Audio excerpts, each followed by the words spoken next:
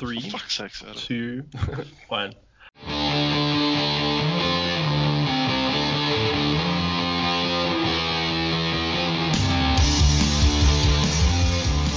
Hello and welcome. Ruck Inspectors? It's the podcast about rugby. I'm Adam, coming to you from a very wet Johannesburg. Weather's pretty shit. And I'm very pleased to welcome Mitch, who is joining us just after 2:30 a.m. in Brisbane, in Australia. Mitch Evans from Rugby, I say Rugby Onslaught, Rugby Fixation. I got it right. How are you, Mitch? Very good, thanks, Adam. And look, any time is good to talk rugby. Happy to wake up to do this one. And especially with the teams we've got in mind today, I'm very keen to chat with hopefully a unbiased sort of feather in the cap for this one. Yes, we've asked Mitch and he very kindly agreed, especially for the absurd time, we're going to be talking Aussie rugby previews, especially with the Super Rugby AU and Trans-Tasman coming up. He will be helping to cover the Force, Rebels, and the Waratahs. And then I guess joining us, there's no way getting around it. Ben, how are you? You're here. I'm fine, Adam. Thanks for that. You know, like whatever, 150 episodes down, yeah.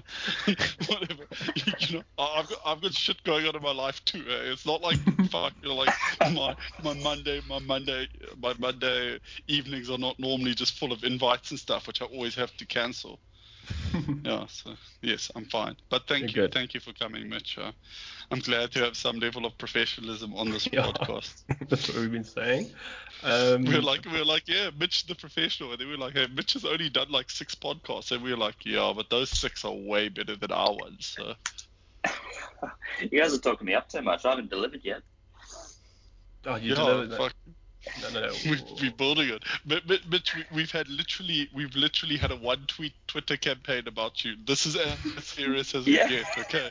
Yeah, and that one tweet is like, we never tweet before an episode, apart from tweeting the episode. Matt, dude, how's it going in Cape Town? Not too bad.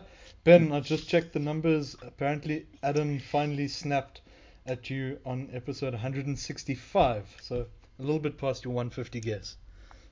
Yeah, but I would say I've missed 15. Okay, yeah, I suppose. Anyway. Yeah. But yeah. Are you good? A good Matthew son in the City Bowl? Yeah, I'm pretty good. Comfy, quiet, relaxed. Comfy. Newlands. That's the best. So I think I officially live closer now to the Stormers after this weekend. You do. Yeah, they're moving to Cape Town Stadium just around Signal Hill.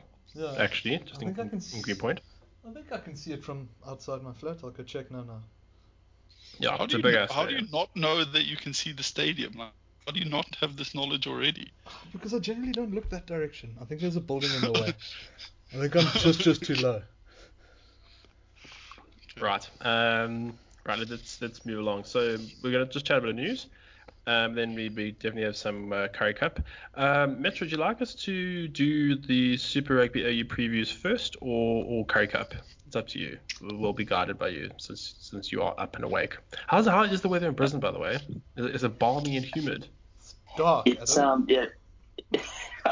it's pitch black, but it is very hot at the moment. It's sort of peak summer, and we're getting a little bit of rain coming through. But Brisbane's always pretty renowned for being hot at this time of year, and it's not letting up right now.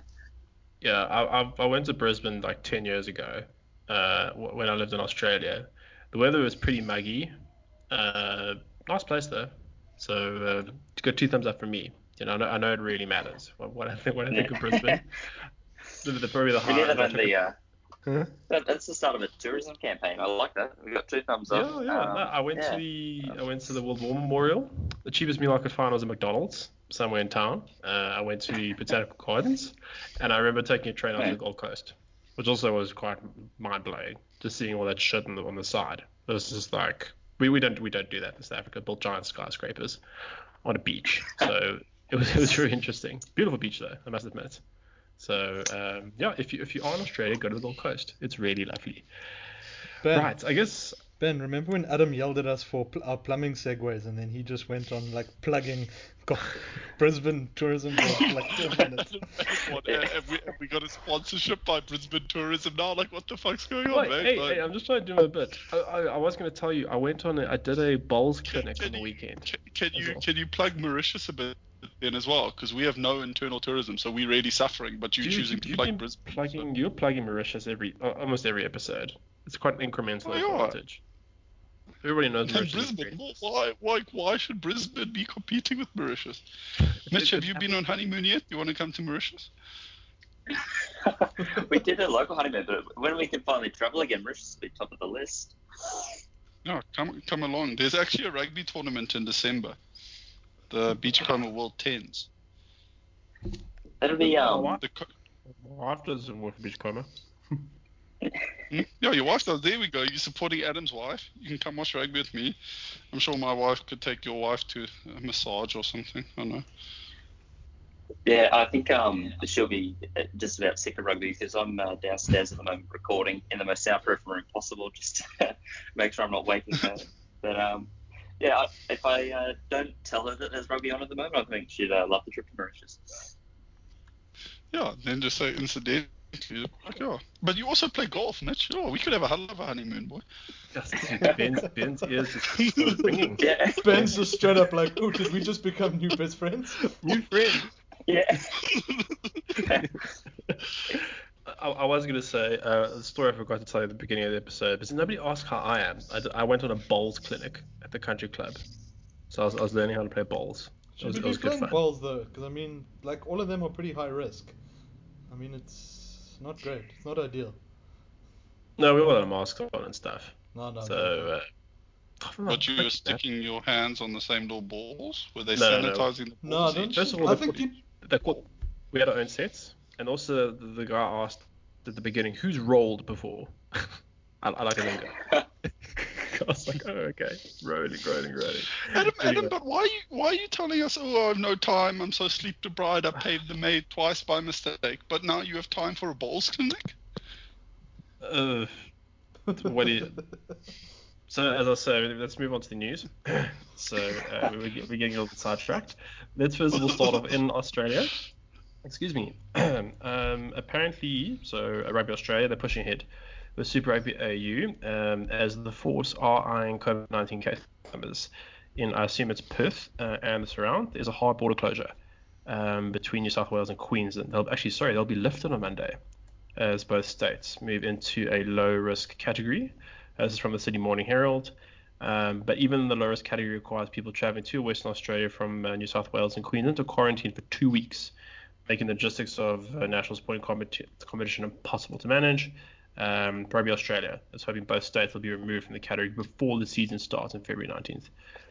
Excuse me, but there are also ongoing discussions with the government to allow the Force to return to Perth without quarantining, etc., etc. So, and also I know New Zealand, or was it Australia, they've locked their travel bubble with New Zealand for now. They temporarily suspended it. So, Mitch, just in terms of the COVID situation in Australia, what is actually happening? So I hear cluster outbreaks in Sydney and all that sort of thing. How's it looking to affect rugby, that side? Yeah, this is the sort of annoying thing, I guess, just on a local level, is they're responding really drastically to all these claims of cases breaking out. The case breakouts are never even more than single digits. Like, it's really low case numbers at the moment. So I think they're seeing the reaction to European countries and obviously South Africa and Japan and America and all these places that have thousands of cases, hundreds of thousands of cases to the point. But yeah, it's really low numbers here. I think they're just trying to be as proactive as possible so that they're not getting literally any local transmissions. But all this has been planned with very little, I think, plan B if we do have zero case transmissions, because nowhere's really open for convenient. I think they're pretty unlikely to go at the full season without doing bubbles and having little clusters that they can play in, because yeah, all these border restrictions are really temperamental. Like, they say they're open, but it'll just take one case and there's a hard closure again. Like, we had 3 cases come in Queensland and we had 3 days of mandatory lockdown. So they're very trigger happy at the moment. Just in reacting to news very quickly. Well, rather keep it low than not. I guess one can say, but you're probably right. At some point, there will be a bubble setup put in place. Just keep it in Australia. First is broadcasting. Stan Sport, I have no idea who they are, but they've settled on a price for the sports package for the launch of rugby. Apparently, they're going to charge $10 a month for access to their package, which includes Wallabies Tests, Super Rugby, Shoot Shield, the Hospital Cup, Mitra 10, and the Currie Cup, as well as Grand Slams, Wimbledon, and the French Open. That seems like Aren't they seems that like a deal. streaming service? Yeah, for 10. Streaming service, yeah. Yeah, Stan's like a slightly smaller version of Netflix, but I think that $10 is going to be on top of any existing membership. Yeah. So I think because So, at the moment okay. the standard Stan package I think is around $10 a month. Yes, I've yeah, heard so, it'll be another $10 on top of that if you want this Stan Sport. But I mean, I'd be more than happy to pay. Yeah, I was given how gonna. much KO was in comparison. Yeah, I would think. Obviously, it's a bit sort of. But how what would be the phrase, like cancelable is it? Because can you just, at the end of rugby season, can you just can it until next rugby season? Well, I think they probably will allow it because I went through with KO and I had done that previously where I only had it for sort of the 7 or so months that there was rugby on that I wanted to watch. And they've let me rejoin with that whenever I want. So I'm hoping if they follow the same sort of model that you can just sort of pick and choose because I don't mind. I'm watching the tennis, but I'm not going to probably pay that much for it when I can get bits and pieces on free to wear. Yeah. Yeah. What's interesting is I'm just seeing it. Obviously, know very little about the Australian media market. $25. That's what you pay for KO, which is Fox streaming product, which they got the NRL, NFL, AFL, and cricket plus a whole bunch of stuff. Apparently, Stan's marketing executive very conscious of charging a lower price to ensure. That's it. I just wish we had that level of competition in South Africa. That'd be great because ultimately the fans are benefiting. I'm also very interested. I'm very interested to see how Shoot Shield. Apparently that was the big carrot. Because I mean, that's where rugby is actually weird enough from what we read thriving. So one to watch. At least a bit of healthy competition. It's a bit irritating because I'm guessing, Mitch, that in Australia, like the most common sort of like there are a lot of cricket fans. And then it's sort of you either cricket and AFL or cricket and rugby or cricket and now it seems like you'd actually probably need 2 packages if you wanted cricket and rugby. Yeah, that's been the biggest, I think, issue with Stan at the moment is not enough people are going to migrate across just for the rugby. I think that's what I was looking to get the tennis involved, hoping that might pick a few more up. But yeah, a lot of people are realizing that if you can watch all of NRL on free-to-wear and most AFL on free-to-wear, that maybe they'll just ditch KO completely and just go for Stan if they just want rugby. But in my workplace, we've got like 140 staff and there's probably 3 rugby fans amongst that, whereas you can have a conversation to any of them about rugby league or AFL. So yeah, it's going to be the hardest thing is just winning people over. It sounds like a terrible place to work. Yeah. Love the job, hate the sporting culture. That's why you could come to Mauritius where, rugby, that's the one with the funny shaped ball, hey? And you're just like, for fuck's sake. And golf, you forgot about the golf, Ben. That's the most important. It's all football, and they only support teams that play in red. Oh really? Like as a Man United fan, I'd fit in there. So that's yeah. So you can support Man United, Liverpool, or Arsenal. Those are your 3 options. Ugh. Why red though? What Mauritian traditional color is red? I have no idea, but that's and you like inherit it from your family. You like my father and my grandfather are like Arsenal fans, so I'm an Arsenal fan, and then like occasionally a kid will be divergent and like be disowned, and like they're very into it for people who've never been anywhere near these places. But whatever. Oh, fair enough. That's interesting. It's on there. Not so into it is a lot of Aussie rugby themed news because we actually have someone who knows about Australian rugby. The last one. Finally, someone's making informed comment. Yes, the Wallabies players they could have test payments slashed by $6,000 or more this year as part of a collective bargaining agreement (CBA). That's likely to ensure that all Australian players remain 100% on their base salaries. They haven't signed one, the RA and the Rugby Union Players Association. And normally these agreements, as they state here, are multi-year, but obviously with COVID and all the uncertainty, it's going to be 1 year. And it's going to go to the Super Rugby franchises who might give their approval. in the coming weeks. So is that match fees, Mitch? Yeah, I think it's supposed to be $6,000 off for each match they play. Yeah, I'm not sure what the standard rate is, but for England, I think they used to get paid $25,000 a match, and that's been cut down a bit. For Australia, I'm sure it wasn't that. It would have been maybe just 5 digits. So I think they've just tried to lower that to try and use that money to keep the non-Wallaby Super Rugby players in Australia, which just makes sense given the player drain. But I don't really like all these sort of quick solutions they're coming up with, because we're not really sure how long COVID's going to last for. So if they have to end up doing this for 5 years or 10 years, it's going to really affect the number of people that want to play for the Wallabies or just want to take rugby opportunities overseas. Okay. Yeah, it does. I sort of understand the logic that they're keeping the say the base, but it doesn't really incentivize your guys who are actually your guys who will be playing Wallabies eventually, and then they're like, well, listen, like maybe I can go to England now and I'll only make a little bit more, but eventually you'll be making a lot more then. Yeah. Plus, for the news like this to come out, like the players like Karevi and McMahon and Arnold that have already gone overseas for money, this isn't going to make them want to come back anymore. And these are players that the Wallabies really need to have back in their squads, and the Super Rugby sides could really benefit from. But if they see news like this, they're probably going to stay with their contracts and realise, okay, well, I'm actually going to be getting less money than what I had over there. Why would I come back? Yeah, it becomes a bigger, because obviously, in South Africa at least, they all take some sort of pay cut coming back. And, you accept it for, you're going to be with your family, your lifestyle's better, whatever. But, there's only so much of a pay cut that people can stomach before they say, listen, like, I can't justify halving my salary sort of thing. Yeah. And so the Wimps, what is the situation with the vaccine story in Australia? Because the South African government's been a bit slow on the uptake, to put it politely. Has Australia procured already and that sort of thing?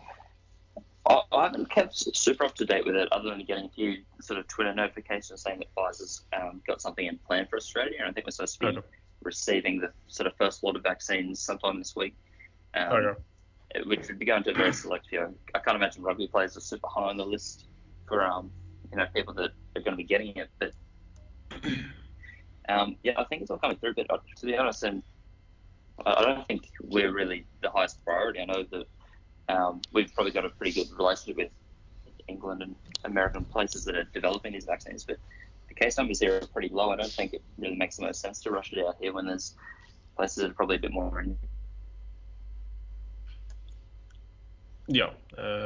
Fair point is. That's very altruistic of you, Mitch. I would just say, bring back rugby, bring back crowds. If it fixes rugby, I'm happy to be selfish, but I'm not sure how much it'll help the immediate effect. But look, if we can just get rugby playing without crowds, like I don't really care about getting to stadiums if the game's on. Like just get these guys in bubbles, get them travelling, with restrictions or limitations. But I think just try and promote as much normality as possible with the rugby. Look, we're going to try to get there with South Africa. Right? There's some comments were made by Brian van Sale, who heads up the Sharks. He was defending the quality over the course of the Currie Cup in the local season here has not been great. But I think he just made the point that training sessions have been cancelled, matches cancelled. There's very little consistency for the players to build up a good track record. Speaking of which, I guess, Jacques Pochita, he's eyeing a return to professional rugby at the Cheetahs. According to the Afrikaans newspaper report, he reported on Sunday. But I thought he'd retired. No, he's been playing in France. I thought he was playing in Japan. No, he went Japan. He's played no first-class rugby since 2019 when he came back from Toulon in early 2019. Okay. And he joined the Pretoria club, the Nakabula, in the hope of catching the eyes of the Bulls selectors, but that never materialised. So good for him, I guess, going into that. Staying with the Bulls, Marco van Staden, Eskom, he's a wanted man, again, according to the report. French clubs Bordeaux and Bayonne, and there's the Tigers in England, they are all keen to sign him. He's only 25, hey? I feel like Van Staden's been around for ages. Just He's got some city miles on him, eh? just as big time here. He's played 3 tests for the Box. The Bulls obviously can offer him a contract extension along with every other known South African player in the world at the moment. So more likely than not, he will probably leave and take the money. But we will see what happens, just given the current economics of the situation. And then quickly, Evan Etzebeth. He made his debut at flank as Toulon. They beat a very annoyed 14-man Stade Francais. And they won 35-13. So it's a bit of a future at flank. Yeah, why? Just because they could? Because they must probably heard stories about Pieter-Steph du Toit, and like he plays for the same club, so they thought, oh, it must be an easy shift. Let's do it. No, but I mean, like, okay, I'm sure he's doing all right on the flank. Because to be honest, the French league, in my opinion, is too diluted. It's not a very strong league, so Evan could probably do some damage at wing at that league kind of thing. But it just seems, what does he offer at flank that he doesn't offer at lock? No, nothing extra, because it's not like he's doing more specific grunt work. Like it would almost make more sense to play him at like center and just be like, yeah, fuck it, like let's just do some damage sort of thing. And see what happens if we run them over with a train. But I mean, you're taking a lock and you put him. I assume he's the blindside flank. Yeah, they put him at 6. Yeah, so maybe he's getting to the first tackle off the scrum 3-4 seconds quicker. So yeah, maybe he has the ability to make the first tackle. Which I've got the stats from the game. If you want me to go, because for him, he won 2 lineouts, 1 a turnover. He made 6 from 7 tackles, 9 carries, 1 defender beaten, 24 run meters, which is pretty good. But I don't know if that's any more or less than he do at lock. Like it seems like it's about 6 tackles and 9 carries. That seems pretty standard for his work rate. And then in my view as well, it's a lot harder to find a world-class lock than a world-class flank. Well, a good lock and a good flank, if you know what I mean. Yeah. Yeah. So it just seems, I don't know what they're trying to prove with that idea, but I don't know. Yeah, watch the space. I guess one can call it, if you want to say that match.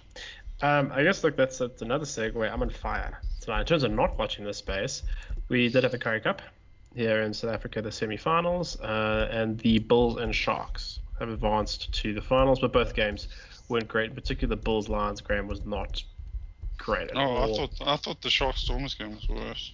Sharks Province game. Yeah, generally handling was terrible. Yellow cards.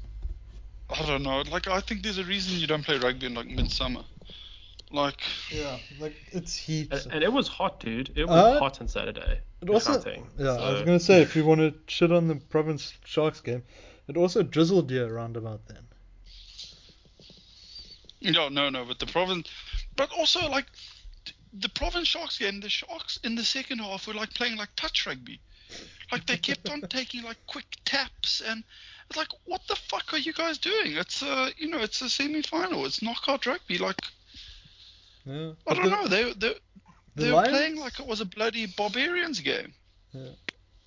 And I mean, the Lions weren't really playing fairly knockout rugby either. They were also fucking around. Not as bad as the Sharks, but they were also. Yeah, but the Lions were fucking around out of sort of incompetence. No one could catch the ball, so they kept on like being forced to like turn around and run back. But the Sharks were deliberately, when you have a penalty sort of between the 22 and the 10 meter in your own half, why would you quick tap that? Because I don't know. And this is when they're 3 points down. Like, I don't know. It seemed strange decision making. I liked the look of Hendrickse though. He was giving me flashes of TJ Perenara. Lovely. Draft pick. And I don't know if that's the case of my draft research, eh? I'm quickly go to my spreadsheet here. Christ, you have spreadsheets. Of course I do. This year's my year. I'm telling you. So up there. As I say, got to be McDermott 1, and then maybe Webber, maybe Smith. Yeah. Well, we'll get to that. But I got Kibeti, but I don't even know if he's playing. I've seen mixed reports, so you'll be able to inform us on that. Do you guys else have any other feedback from the Curry Cup games? Yeah, they won. Morno Stain hit another milestone. Blah blah blah. So it wasn't great. It wasn't great, but it's of standard for the tournament. Yeah, in context of like, this was essentially the first week that they had a full week of training ahead of like any matches. Also, it kind of, like, it almost makes me slightly more sympathetic towards the standard of rugby played. No, I mean, I do feel sorry for it. It's been a bit of a mess. Do you know what I feel sorry for now? Is they basically got like no turnaround. Because when's this like Rainbow Cup / Impromptu Curry Cup / whatever meant to start? Like, well, the Franchise Cup's supposed to start fucking soon. And I don't know when shit, give these oaks a break. Like it's summer, dude. It's hot. Franchise. But Morno does love that kick through, hey? Dan Carting, all the shit. Just little tap kicks and all that sort of stuff. Oh, he still got it. I saw an article saying they reckon he should be the scrum half for the Lions tour. Fly half for the Lions tour. I mean, if Pollard... I don't know. Silence. I think that's a bit counterproductive. Yeah, I was going to say, like, rather just blood someone else. And then obviously the Sharks Western Province game, as Matt hinted earlier, was the last ever game at Newlands. And probably particularly his last game for Western Province as well. He's reportedly heading to the Sharks. I think that's fairly solid rumors now that the Sharks announced that partnership with Khaleesi's fucking representation. Yeah, with his representation agency. Definitely. And the disintegration of Western Province rugby continues. I think it was like 9-12 at some point. I think someone made a point in the group. It's like a classic Newlands derby.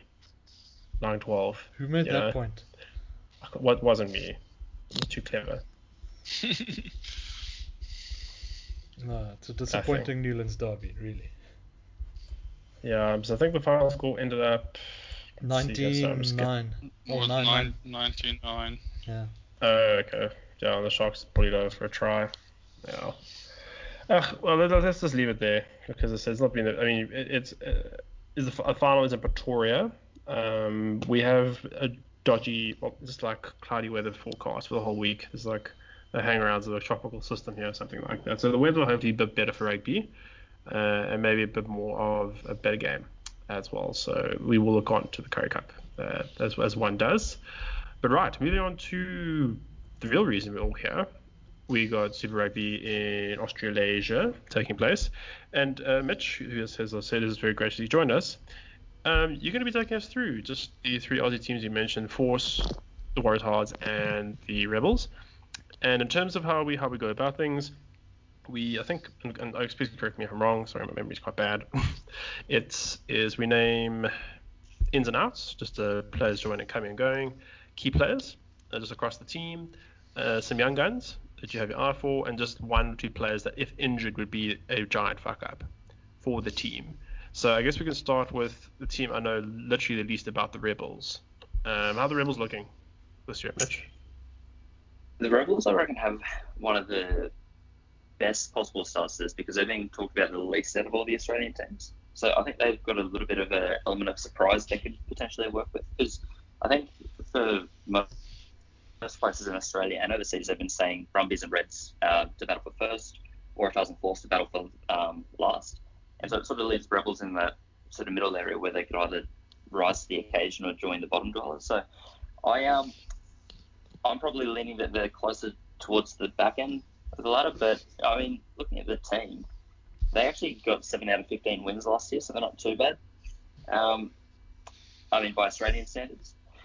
And as we look at the players that brought in, there's a few big names like Reece Van Neck. He's a really promising tight head prop to look out for. He plays in Brisbane at club level. They won the local championship this year, and he's a real freak if he gets game time behind. The biggest in is Joe Powell. Obviously, bringing him in from the Brumbies, I think, just shores up their backline a lot because they probably need someone that's just a really out and out playmaking 9, not just a running 9, because they've had sort of Ryan Lawrence and Frank Lamani to do that recently. So Joe Powell's their big in there.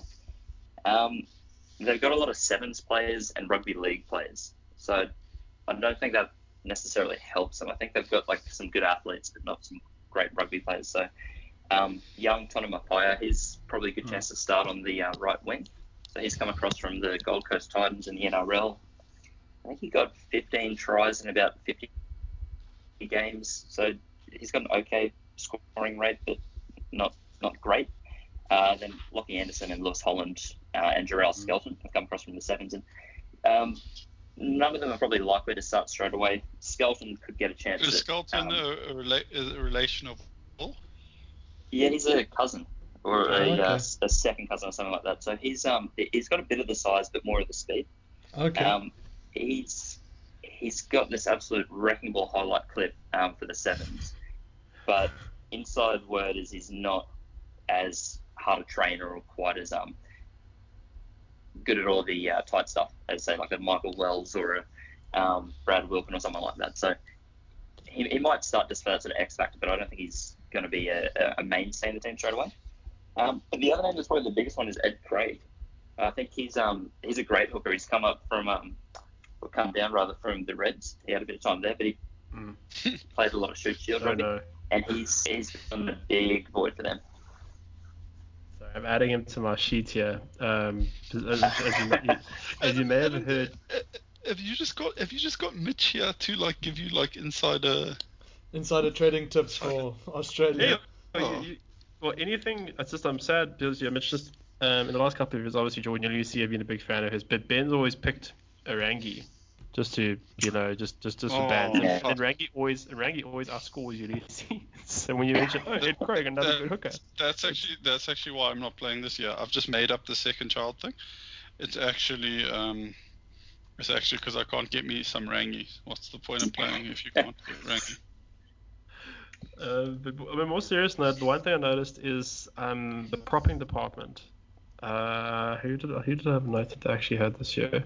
It seems like they got quite a couple of young guys. There's like, and forgive me if I pronounce it, it's like Pone, Famasili. Yeah. Do you know much about him? Yeah. Or just up front? And Cameron Orr? What do you mean you don't know much about him? He's the king of the kick return. Yeah, what do you mean? Adam, that's when they had a Twitter poll about should he run it back more. Don't you remember that? They were like, everyone was chirping them like, oh, you guys are like coaching over Twitter now. Yeah. Mitch, are there those silly rules they had last year? The 50-22 and the...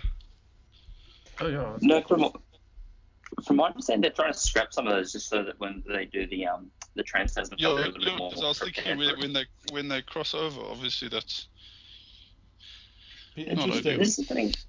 It's the thing I've never liked because. Oh, sorry, you go. No, I was going to say it'd be interesting depending on whose home team is whose rules you're playing this weekend. Yeah, you just force the New Zealanders to play weird rules. Yeah. Yeah, I always got annoyed because I'd see the Mitre 10 Cup where they're playing, the same rules as Test Rugby, the same rules as Super Rugby. But then the Australians would always have these weird rules in NRC, like tries were worth different amounts of points, kicks were worth less. You'd get more points for running. Like, it's great for attacking rugby to try and sell the game, but it doesn't actually help the Wallabies or anyone that's actually trying to play proper rugby. So I'm hoping they just stick to regular rules for it. Yeah, well, we have Varsity Cup here, and they're always doing weird. Well, here in South Africa, there's Varsity Cup, and they're always doing weird things like they're doing like 9-point tries and like a weird thing where you could like send one of the opposition players off for a while, like sort of like a power play kind of thing, and then like mainly Alex's big gripe was that like Varsity Cup's a lot of people's like introduction to rugby, if you know what I mean, like. It's kind of like the first rugby they'll actually ever watch, and then there are all these weird rules, and they're like, well, what the fuck's going on when they actually watch when they watch normal rugby? Yeah, it's nearly having two different sports, and so like you splitting the market a little bit if they're like, well, actually, no, I just like this version because there's more tries scored or there's, less downtime for penalties and stuff. So it's a bit odd. Yeah, true. If you had to talk, and in terms of a couple of key players and young guys, and when you've kind of covered that already, who do you have your eye on? And also critical guys. If the Rebels lost, that'd be a severe problem.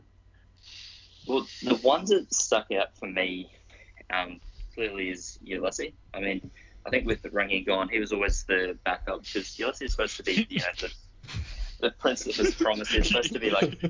You're hearing this, Adam. Ulysses, the backup to Rangi. It daggers to my heart. So Rangi was obviously the first choice the whole time. And then Ulysses, just occasionally when Rangi was injured or whatever, and Rob Abel couldn't make it, would get some game time. Yeah. This issue, Ulysses got Wallabies caps before he'd played 3 games of Super Rugby or something like that. So he was always supposed to be this freak, but he never played more than 3 games in a row. So he had a really good run last year, but I think if he gets injured, you're relying on Ed Craig. I think they've got one other guy, Declan Moore, in the development system. But you really want Ulysses to play the full season. And then the other player that, if he gets injured, they're in trouble is Tamua. He's probably... But he is their only experienced 10 in the squad. I know people say Reece Hodge should slip in there. I don't think he should, even at Super Rugby level. I think he's just got other positions he's better at. Carter Gordon's a nice get from the Reds. He's turning 20, I think, tomorrow or something like that. But he's very young, very experienced, but he's a good player from the making. But I think if they lose to Miller, then that's all their experience, that's all their playmaking ability sort of gone from that channel. I guess if they lost to Moore, they'll stick Hodge there and then they'll sort of play off Powell more, huh? Yeah, and that's not a bad thing because Powell's a great passer. He's, probably pretty unlucky not to get you ball sometimes wonder if you have I guess Tamua is he's not like an out-and-out playmaking fly half. He kind of wears both hats a bit, sort of like Andre Pollard. So maybe he can sort of fold into Powell if Powell decides to play it at the same time. It is interesting that Powell, I know Nick White, he's gone to the Brumbies, and Powell's very much a rhythm guy. He builds phase, and it's a bit of a generalization, but White's got a bit of a better boot, so it'll be interesting to see the style of rugby that the Rebels play. I know Ati Nasserani, he's at 8, so also he'll be doing, I'm sure, a shit ton of grunt work. If you had to call where they finish in the conference, I mean, you said what the chatter is. What's your view out of the 5? And do you think they'll make Trans-Tasman? Or is that everybody? Yeah, they'll all go across to play Trans-Tasman. I think in the local comp, they're probably going to come third. I think they're probably just right in the thick of it. But when it gets to Trans-Tasman, I think they're probably going to come third last. I think they're probably not better than any of the Kiwi sides. It takes so much for them to click because there's so many Wallabies in the backline in particular, but they've never really connected very well. They've always been a team of great individuals and not really great. They don't gel well, they don't connect well, and I think they're actually losing players like Bill Meeks and Tom English and Andrew Kellaway. They're not really big names, but they've been sort of mainstays in the backline for a little bit. Who the fuck am I supposed to draft at centre now?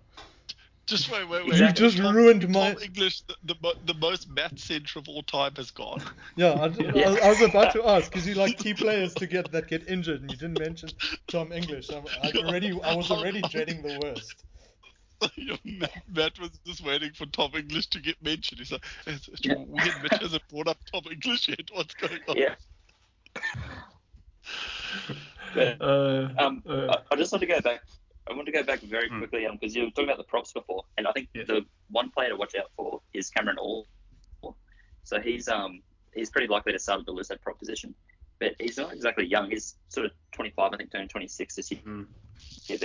Yeah, but he played 2 seasons for Gloucester and got a lot of game time. He's played 30 games for Force and Rebels combined.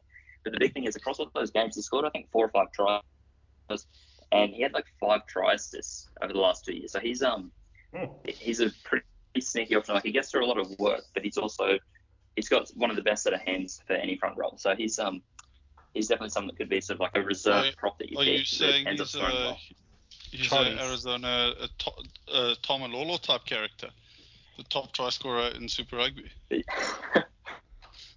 I don't think I Mitch, can give him that high praise. Maybe more of a Ben are you- Alexander. Are you making a huge fantasy call right now that this is the next time Malolo? I was going to say yeah, Charlie Faumuina. Is this a chance to put my cards on the tafel? Is that one of the Yeah, official sure. There you go, Hey. Mitch. Congrats. Oh, good form. 10 points to you. Alex will be very happy about that. That's part of the Rock Inspectors. Mitch, our TAFL sponsorship's fallen away. We're now sponsored by Brisbane Tourism. Yeah. And 4X beer. I think they're home in Queensland. So. I don't know if I can say it's Tombololo level, but yeah, he's one to watch. Maybe your third prop that you pick. It'd be a good one. Okay. No, I've moved him up a little bit in my draft sheet. I'm gonna keep picking you for draft tips. I guess speaking of draft, a very bad segue. We'll go to the Tars. They've shared a ton of experience. Michael Hooper isn't there, so immediately it's a very different team. He's in Japan. He's been the one mainstay. Jake Gordon, as I noted earlier, he's been named captain. Sam Wykes, he's been brought in as well. It looks a very different squad compared to what I saw last year. So if you could just take us through the Tars, please, and just let us know what's happening there. I'm glad you brought those things up because I was going to look through the ins and outs of the team. But one of the things that stood out is they're losing 360 test caps worth of experience. I thought you were going to say 360 kilos worth of experience. Even more with the bulky frame of Rob Simmons leaving. That's a hefty chunk right there. Yeah. But they're losing so many big players that it's going to be hard to replace. So they've lost 360 test caps. They've brought in across all 8 players that they've signed. They've got a combined 140 Super Rugby test caps. So not Super Rugby test caps, sorry, just Super Rugby caps. So there's so inexperienced, and 97 of those caps. How many of those is Wykes though? Yeah, because he must be like 100 odd. Yeah, he's 97 of those 140. So the rest, you've got like a few to Parisi, a few to Jack Wedden, one to Dave Brecky. Dave Brecky played one game for the Tars in 2015. So they're really calling on some pretty inexperienced players. But I think out of that lot, Izzy Parisi sticks out as a great get because I need someone that's a bit more X factor in the back line. So he's probably the biggest draw, I think. And someone to replace Carmichael Hunt, who wasn't an X factor player, but just knew the game well and was a very smart rugby player, and that's what Parisi can bring. But Jack Wedden, he's probably the player to watch. He's got these terrible records. So he was playing for First Division in England, and he played 39 games and scored 39 tries. So it's an incredible work rate for a lock. But he holds the record for the most squandered tries in a career. So out of those 39 games, draft pick. Sounds like my kind of player. It's so I thought 39 tries in 39 games, that's ridiculous. But he dropped the ball over the line 27 times in those 39 games. So what? He could have nearly doubled his. Yeah, he could have nearly doubled his try goal. Just wait, and this guy's a lock. Yeah. He's a lock. Yeah. Well, how's he in these positions? What kind of lock is he? He's an absolute wrecking ball. So he's 205 centimeters, 125 kilos. He's got the club bench press record at Highlanders, so he had a 200 kilo bench press. So he's a big guy, but he's I think he plays a lot in the loose. Doesn't have the best set of hands, but he's got a super high work rate. So he's also not a bad, I guess probably a third choice lock if you're just looking for a smoky that might deliver. What do you mean third choice? This guy's going second round. this guy's got your name written all over him, man. There's nothing. I mean, Tom English is gone. I may as well pick someone else now. Yeah. He's a kind of player I just look at. Yeah, I think he scores either 50 or 0.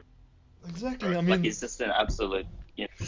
So I'm going pure Ben right now. Do you know what you couldn't sell this better to Matt if you just. He's one to look out for. I'll happily see you in his team. I'd love to get his name out there and have a few players picking him up.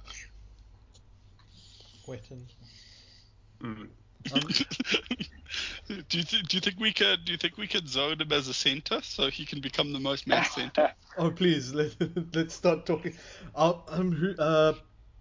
I think Big Alex is the one who always leads the charge for repositioning centers. I think I'm just going to send him a quiet little DM now. Remember how much he fucked up when he was like, no, this guy's not a center, this guy's not a center. And then, like, no one could find fucking centers because he re-zoned them all. So, yeah, like he rezoned all the centers. There literally weren't enough centers starting. Oh, God, I remember that. It was last year's season, hey? Yeah. Oh, fuck. Yeah, I think I'll quietly slide into his DMs now. Just plant the seed early. Just make a big push for. With the Waratahs and the players that are missing, I think Carmichael Hunt's going to be their biggest loss. I know Hooper's their best player. Where did Hunt go, out of curiosity? He's just released. I think Waratahs are in such a financial crisis that they couldn't afford to pay him. He didn't even have a super high salary. But I was going to say, I mean, surely he's on parole. He's not earning much salary. It was more so the fact that he just had that Wallabies experience, and that sort of automatically, bumps up the amount that you're expected to get paid. But I think because he's 32 or 3, surely, maybe even older. So I think they just thought, he's he definitely lost a few ticks as well, like of speed, and like he definitely wasn't the player he was after he came back from his little misadventures. Yeah, and that's been his biggest issue. Is he probably doesn't have a position that he's best at. Like he's not such a great playmaker. You could have him as your Wallabies 12 or even a Super Rugby 12. He just sort of scrapes in. But he doesn't have the speed to be anywhere else. So he did a good job for the Tars, but I think they just thought, no, we can sort of build towards the youth now. No, it's fair enough. He is. I wonder if he's actually going to go back to rugby league. No. If he can't get a contract in Japan, I think it'll make the most sense. But I don't know how many teams are taking because he lost so much weight to play rugby that I don't know if he's going to be bulky enough for the league. I reckon he should be able to pick up a contract in Japan, though. Yeah, I know, but they're quite a moral bunch in Japan, like ex-cocaine fiend. Doesn't read too well on the odds. Who's playing number 8 for their national, or who did they try very fucking hard to make sure he could try and play number 8 for their national side? Yeah, he's not a cocaine fiend. He's just a salter. A convicted fucking... an assaulter. I'm glad I went to law school so I come up with these complex terms. Ben, let's not lie. Ben, I think we did discuss assault's actually not that high on the immoral standard like 2 weeks ago on air. Yeah, no, assault's fine. And my standards have changed since COVID. I don't care anymore. Whatever, people can just do what they changed. want. Everything's changed, especially the law regarding assault. How's the front row looking? Because you got Gus Bell, he was a bit of a breakout season last year. Harry Johnson Holmes, who's picked up some experience. Robbie Abel, he's there and thereabouts at her 2. How are they looking up front? Because the Waratahs have been a little bit light in the pack in the last couple of seasons. Yeah. The Waratahs have just done a really typical Waratahs thing. So last year they had about 8 props in there, and there was 3 of them that they didn't use just because they didn't see fit to give them game time. So they sort of rotated a lot of time between them. And then they've lost Rory O'Connor and Tom Robertson. So, as you said, Angus Bell and Harry Johnson Holmes, they're great. They should start. Tetra Faulkner, he's experienced. He's not, the greatest player in the world, but he's pretty handy to have. And someone else they brought in that could be pretty handy if they don't use Chris Talakai is Alafasio Totola. So he's just come up from Shute Shield, but he's played for the Tonga under-20s.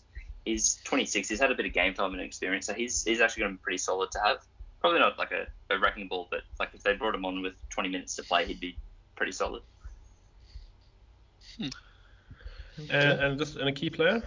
I mean, I'm looking at Will Harrison. Sorry, it sounds odd when he's like 21, 22. He's really young. Who's behind him if he gets injured? And he did come along a little bit last year, look a bit more comfortable, particularly around kicking around the park and that sort of thing. Who's supporting him? And then is he the key man? I know he's really young. Who else do you have in mind? Between Will Harrison and Jake Gordon, I think that halves combo, they need to start every game just because their backups are such a far distance behind them. And they're both really good, so I'd be happy with both of them starting, be happy with both of them in my fantasy team, be happy with both of them being in Wallabies squad, so they're both really good. Behind Will Harrison is probably Ben Donaldson. he was in that same under-20s team for the under-20 Wallabies, and he's probably more of a fullback, but he's a pretty good playmaker as well. So I think, unfortunately, they'd have to try and rush him in if that was the case. But they also brought in Tane Edmed from the Shoot Shield, and he's got a bit of a killer boot. He's really comfortable at this level. Like, he could step up pretty easily. I think he wouldn't be as flashy or, quite as damaging in attack as Harrison, but he could do a slightly better job than Mac Mason, I imagine. Oh yeah, I was gonna say, have they put Mac Mason out? Austin Gilgronis, he's he's finally gone overseas. Is he in the Gilgronis? He's that's the team I'm supporting then, if that's the case. Is he really gone there? Yeah, I think he's flying over Brisbane. Yeah, they obviously don't listen to our podcast. Yeah, the Gilgronis and the Giltinis, they must both owned by the same Australian. Oh, they're owned by Australians, aren't they? Yeah, Australian holding company. Mac Mason's a good name for an American person. Like, I reckon he'll do quite well. He'll be a fan favorite, especially in Austin. Yeah. Austin, that's Mac Mason country. Yeah, there's definitely already like 8 people called Mac Mason there. Like, you'll have a stand of just people called Mac Mason supporting. Sorry, Adam, what was that? Adam, you Well, Waratahs, where they're going to finish. Mitch? Hello? Yeah, they just came through it. I've actually got them finishing 5th. I think they're just so young. They're so young. I'm excited. I was looking through the team, and like their most experienced test player is Jack Dempsey, who's not even a current Wallaby. Like they don't have. They've got a lot of exciting players. They've got a lot of like really promising talent, but they're the kind of team that you'd sort of expect to have like a really flashy, great game, and all the young guys sort of switch on, and then sort of get beaten by 20 to 30 points next week. So I can't see them really finishing higher than 4th, but I think the Force will actually probably pick them this year. Okay. Well, you just mentioned the Force. Let's move on to the Force, and then we can wrap up afterwards. Sorry, I know we have run over a bit. Ins and outs. I know Rob Kearney. That's the one name that stands out. I know he's getting a little bit long in the tooth. What's Kearney? Or Connie? Is it Connie? Connie, yeah. Oh, sorry. So yeah, how the Force? How the Force looking? I know it's signed. Look at it's Irish. You should be able to say that name. I'm not Irish. Show us your Irish accent, Adam. Please don't. I just watched Normal People. Emails again. Yeah, I know that'd be a hate crime. No, I can't do it. So yes, that was the Force. I thought about it. Already morning. I'm here for the Irish accent. That's good. Yeah, Mitch refused to do the Force unless Adam does his Irish accent. Okay, I'll try very, very quickly. Oh God, so I've been watching an Irish show, so I'm trying to channel that. How ya?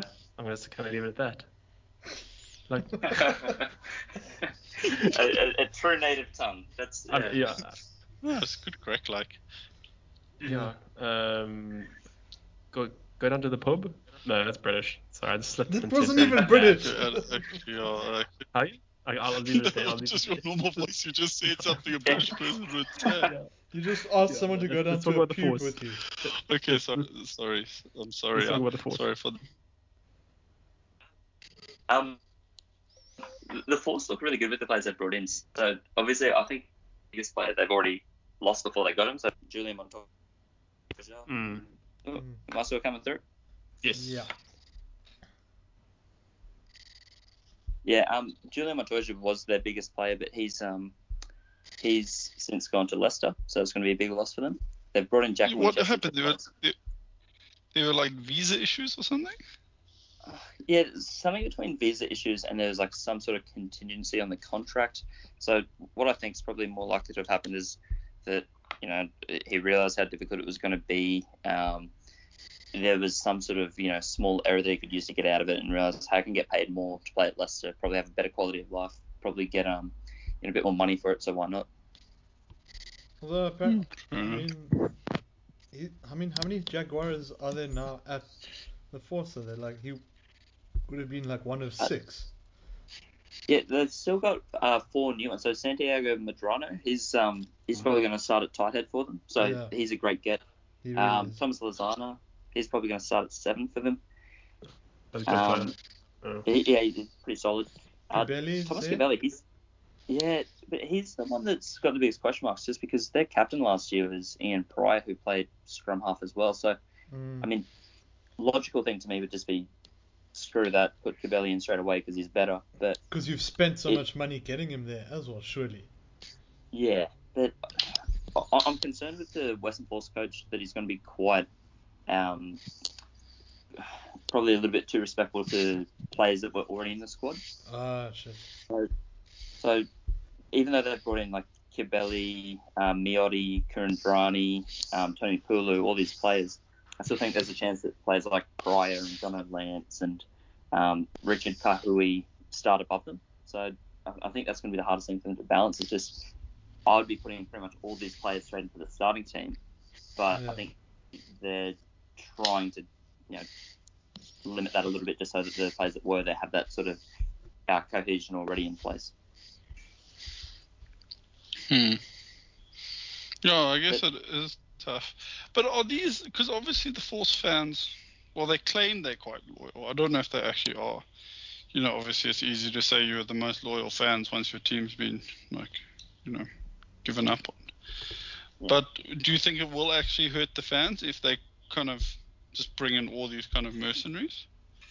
No, I think they just want to win. I think they can respect that they'll, not look quite the same, that they've got a bit of a barbarians flavour. But honestly, I think after playing so well last year with their squad and getting 0 from 8 wins, I think they'll just be happy to get a win somehow. The biggest challenge is because Western Force finally just opened up their borders, like for Western Australia, they need to get a home game because their home games will be sellouts. They'll get thousands to pack in there if they've got crowds. So that'll be their biggest thing. If they can't play home games again, they're going to really struggle. Yeah. I was actually going to ask, so they're going to be crowds, obviously? It's looking like it at the moment. I think, from my understanding, it should be sort of limited percentage capacity. So at the end of last year, I went to the Wallabies match in Brisbane, and there was, I don't know if it was like 40% capacity they had it limited to, something like that. So, but is it one of these things where it's limited capacity, but then they put everyone in the same place? Yeah, yeah, we were surrounded by people, so it made no sense. It made no, reason why.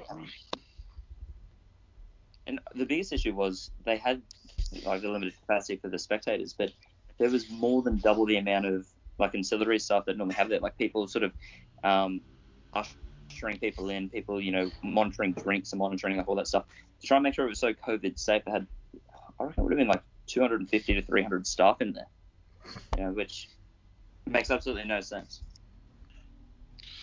Yeah, no, a lot of these.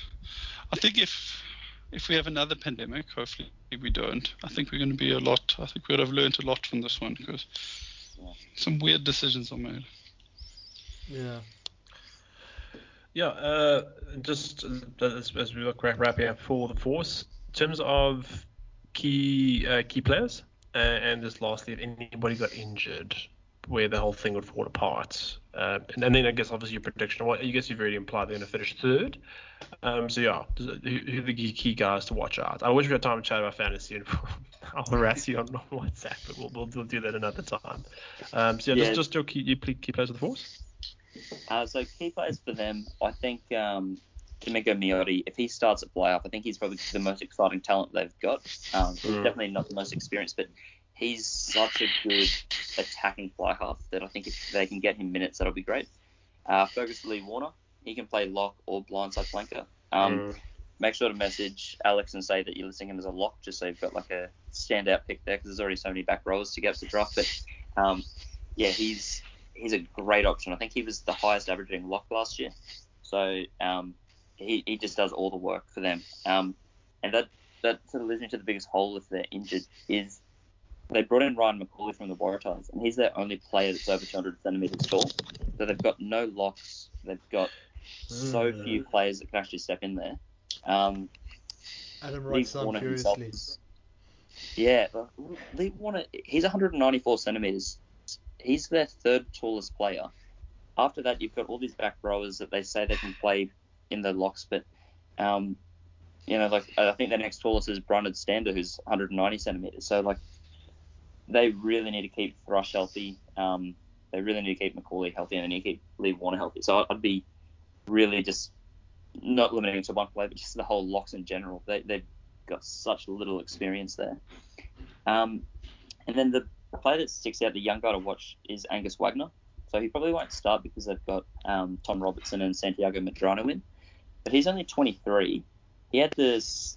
He played 3 fantasy games last year, I guess. But we've got 3 fantasy scores of 38, 42, and 31. So he's scored really well in his 3 games. But the reason why he's big is because other than the 2 new guys, Kieran Longbottom's 36, Chris Heiberg's 36, and Greg Holmes is 38 this year. So there's so many old props in their squad. I think just being youthful is going to be so much on his side just for getting minutes, and for actually getting some decent game time to start with.